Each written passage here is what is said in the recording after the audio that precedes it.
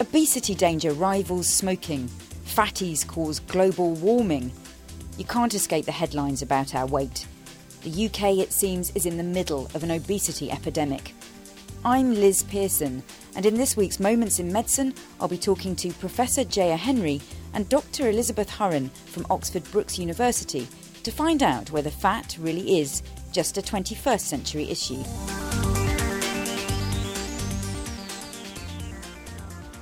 I want a Milky Way. It's lunchtime for a class of 13-year-olds. With so many headlines, I was interested in talking to them to see what they thought was an ideal body shape. Our age are 10. Our age 8 to 10. I'm a size 12. All my friends are size 8s, and when you go shopping with them, it's like they're all trying on 8s and you're like, never tell anyone my weight.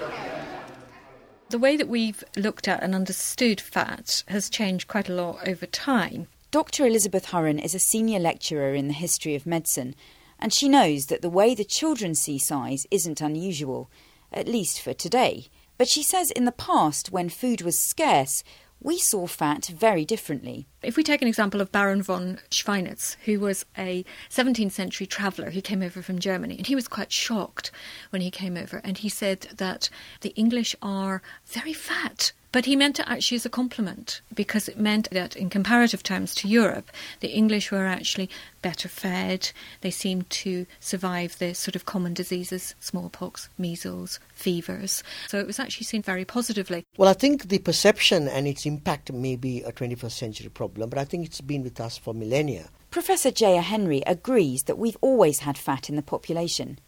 He's an expert in nutrition and is leading research in how to tackle the UK's obesity problem at Oxford Brookes' newly established Functional Food Centre. His research spans human eating habits over thousands of years. If you look at the historical diets going back to the time of when they were hunter-gatherers, we would have had times of famine and feasting. So it would have been an enormous advantage to be overweight and obese in the past, because you could then buffer yourself in times of food deficit. In fact, he says, a bit of weight was necessary to keep the population going. Women in particular had to be slightly overweight, even to begin to menstruate. You couldn't menstruate if you were skinny, because that's how the metabolic sequence went, and for pregnancy and lactation. So therefore our evolutionary advantage was to be fat but fit. Do you think it's possible to be fat and fit? No. Got a lot of excess weight, then it means you've been eating badly. Like, it doesn't come from nowhere. You can tell that they're not following what they should be, and then that they're not healthy. So you'd say that if they were overweight, they couldn't be fit? No. To see fat as unfit is a relatively new phenomenon. Much of the world's population still doesn't have enough food. Unlike in Britain, fat can be a desirable look. I think in many parts of the third world, to be a fat bride tells you something very important to the bridegroom, that you're wealthy, that you're well endowed, both physically and metaphorically. In fact, there are some countries in West Africa, particularly Cameroon, where the women are fed like force-feeding geese before marriage. So how did we in the West follow a path away from this idea that fat was good? Elizabeth Hurren explains. Well, in the 18th century, they were aware of obesity. And whilst being corpulent was celebrated, and it was, we begin to see the beginning of diet books and doctors saying we really have to change our regimen, which is basically lifestyle. You need to have more exercise. You need to not eat such rich food. We need more balance, essentially. What's happened in the 20th century is that we've come back to that. We've come back to that idea because it seems it was lost, and that happened through a series of what were, for the time, social advances. I think the big change comes at the late 18th, early 19th century. There are three things that we do in our diet that bring us to where we are today. The first thing is that we begin to eat white bread. Now, the problem with white bread is, as we know today, it's high calorific value. There's very little fibre in white bread, which is also not good. Thirdly, you will put on lots and lots of fat. The second trend is sugar. Then the third thing that we start to buy into are fancies, cakes, sweets, and interestingly, fish and chips. We also start to have street vendors. So we have the beginnings of the takeaway food that you can So we've got bad food that's very easily accessible and that suddenly we can afford and that is fashionable. So there's almost nothing to prevent people actually piling on the pounds. Yes, exactly. Another key change was the Industrial Revolution, which altered the way people lived and, consequently, attitudes to size. For example, field work declines. Now, you need a lot of energy to work a long day in a field.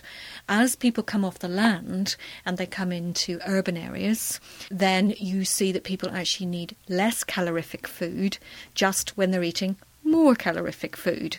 And although class is a word that historians are always wary of engaging with, it would be true to say that in general the rich are now becoming thin and the middling and the lower are becoming larger.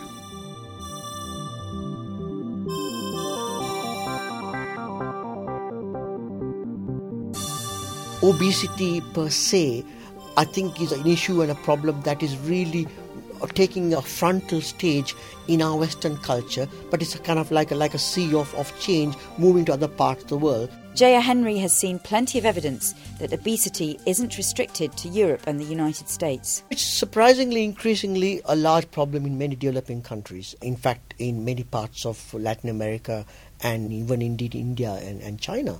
It is a growing problem, partly because of these countries having access to greater amounts of food, and the kind of food that they're consuming is what you might call euphemistically Western types. We are, as a society, growing less and less physical activity. And also we're eating the kind of food that are high in energy density that has never been a part of our human history. Do you know about different energies? For example, a digestive biscuit versus a jacket potato. Which one would you think has got more energy? Jacket Chocolate biscuit. A chocolate biscuit has more energy, but no, it kind of... No, jacket potato does. A digestive biscuit Versus a jacket that's potato. sweet and sugar, isn't it? And jacket potato's got potato and nutrients in it. It's not an easy question, but Jaya Henry has the answer. 2 hand-sized potatoes, baked potatoes, have the same energy as a digestive biscuit. That tells you the mismatch between our understanding of food density and energy density. But the real challenge is that basically we are neurologically networked to eat high-fat foods. Because remember that we are a product of the past. And in the past, as a hunter-gatherer, you had scarce resources and therefore your intent was to eat high-fat foods because they were full of energy. But that brain network is still with us.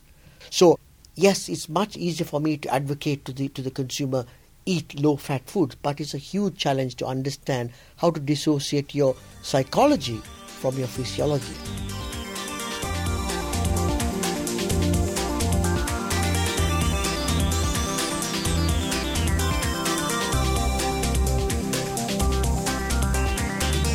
We have to concede that we have got an obesity crisis. What we need to understand is how we regulate food, how we manage food, how we still enjoy it, but how we work with what food does to us, given the lifestyles that we've got.